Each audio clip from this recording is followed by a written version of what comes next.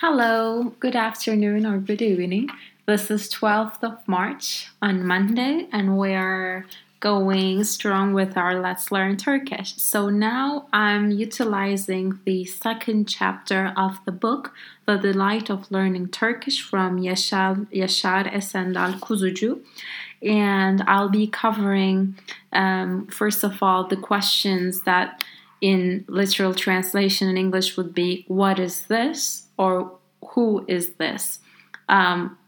What in the Spanish sense will be esto or esta, like something that is closer to you rather than eso or esa. But because in Turkish the words don't have a gender as feminine or masculine, it doesn't change. So you don't have to worry about the esto or esta. It's just one form that refers to everything. And it is bu. It's written as B and U, and it's bu. So when I ask bu ne, bu is like this or that, and ne is what. So it's when you think of it, what is this would be this what question mark. It's the different way of putting words in order. And who is this? We again use bu, but then we ask bu kim. Kim is a question to say who. So this who question mark. Bu kim. Let's hear some examples. Bu araba. This car. Araba is a car. Bu çanta. This bag. Bu bavul. This suitcase. Bu anahtar. This key. When it comes to who is this, bu şoför, this driver. Bu öğretmen, this teacher. Bu Ayşe, bu Fatma, bu Meltem. This is to say this is Meltem, this is Ayşe, so on. Bu öğrenci, this student. This can be an answer. Somebody can ask you, bu kim, who is this person? And you would say, bu Lazaro, bu David, bu whoever that person is. So let's look at verbs. I'm going to have you memorize, hopefully some words, but we're going to dig deeper into the two differences between words and how we write them. I'll be quoting from the book I mentioned. So it here says that verb is an element in a sentence which describes an action, event, occurrence, or happening. It's in any language, I believe. In Turkish, this is the interesting part, when a verb is used on its own, as in a dictionary, it has the suffix mek, mak in the end, added to the stem of the verb.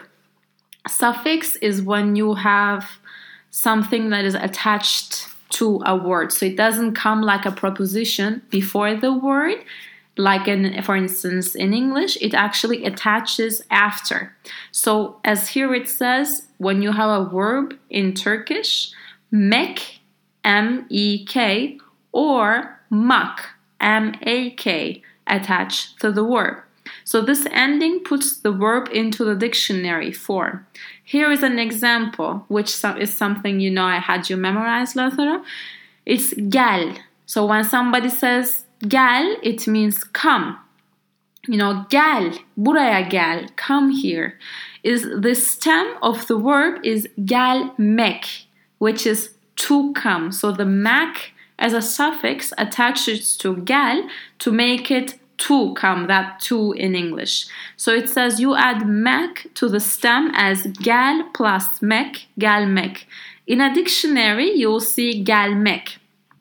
So then you can ask me, well, how will I know whether mek attaches to a verb or mak is the one that attaches? So here you will have to understand the thin verbs or thick verbs. When is a verb thin or when is a verb thick? Here it explains that when the last vowel of the verb stem is thin, and it's thin when it is E, I, the Turkish O with double dots on the top, and Ü, the Turkish U with the two dots on the top. So these are thin vowels that require you to use mek. The thick ones, on the contrary, are what's left from other vowels. So A is thick. The I without the dot is thick. O is thick. U is also thick. So think about how your mouth is placed, how your mouth is positioned, let's say, when you are pronouncing a word. So E, I, U, U. It's actually thin. It's a thinner voice than A, U, O, U. That's much more thick, So hopefully it'll come natural to you with time if it's not. So here we also mention when no suffix is added into a verb, like gel instead of gelmek. It is a stem of a verb, but it's also the imperative form. For instance, if I tell you gel, it's like benaki. It's come here, gel, but it's also gelmek. So here we see some examples. Gelmek is to come. Gitmek is to go. Gülmek is to laugh. Yemek is to eat. Yemek, because yemek is also the food, like eat food. Yemek. İçmek is to drink. Bakmak is to look. Konuşmak is to talk or to speak.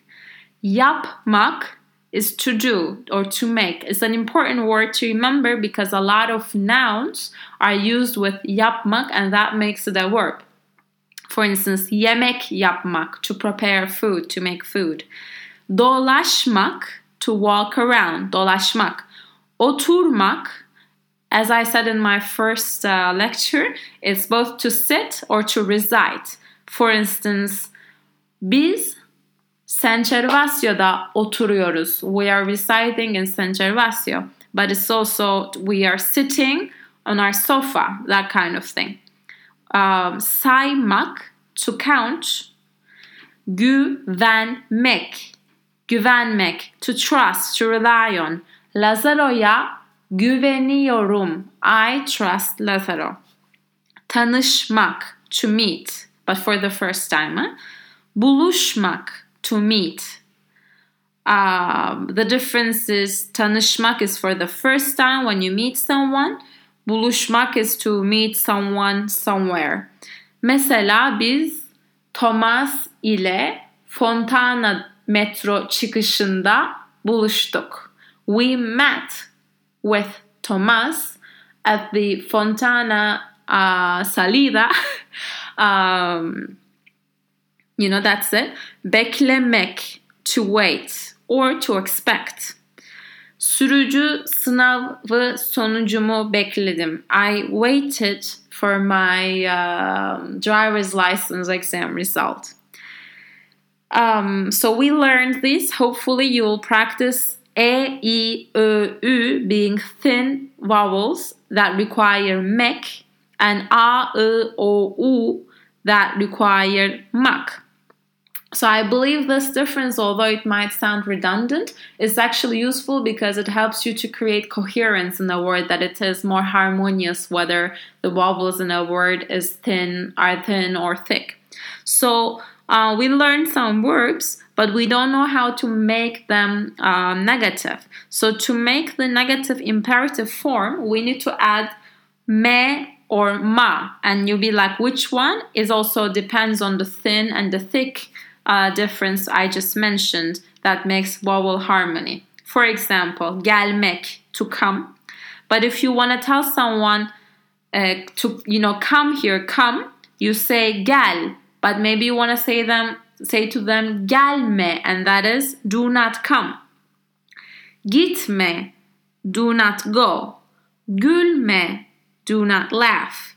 Yeme, do not eat. İçme, do not drink. Bakma, do not look. Konuşma, do not talk. Yapma, do not do it, which is something I have taught you. Dolaşma, do not walk around. Oturma, do not sit. sayma, do not count, güvenme, do not trust, tanışma, do not meet, buluşma, do not meet, but again, the first one is to meet for the first time, and the other one is to encounter. Bekleme, do not wait. I think for today, it's sufficient to learn this information and repeat, hopefully, twice at least. And then we will continue with verbs and understand how different tenses are created. Well, thanks for hearing. I'll be with you tomorrow. Bye-bye.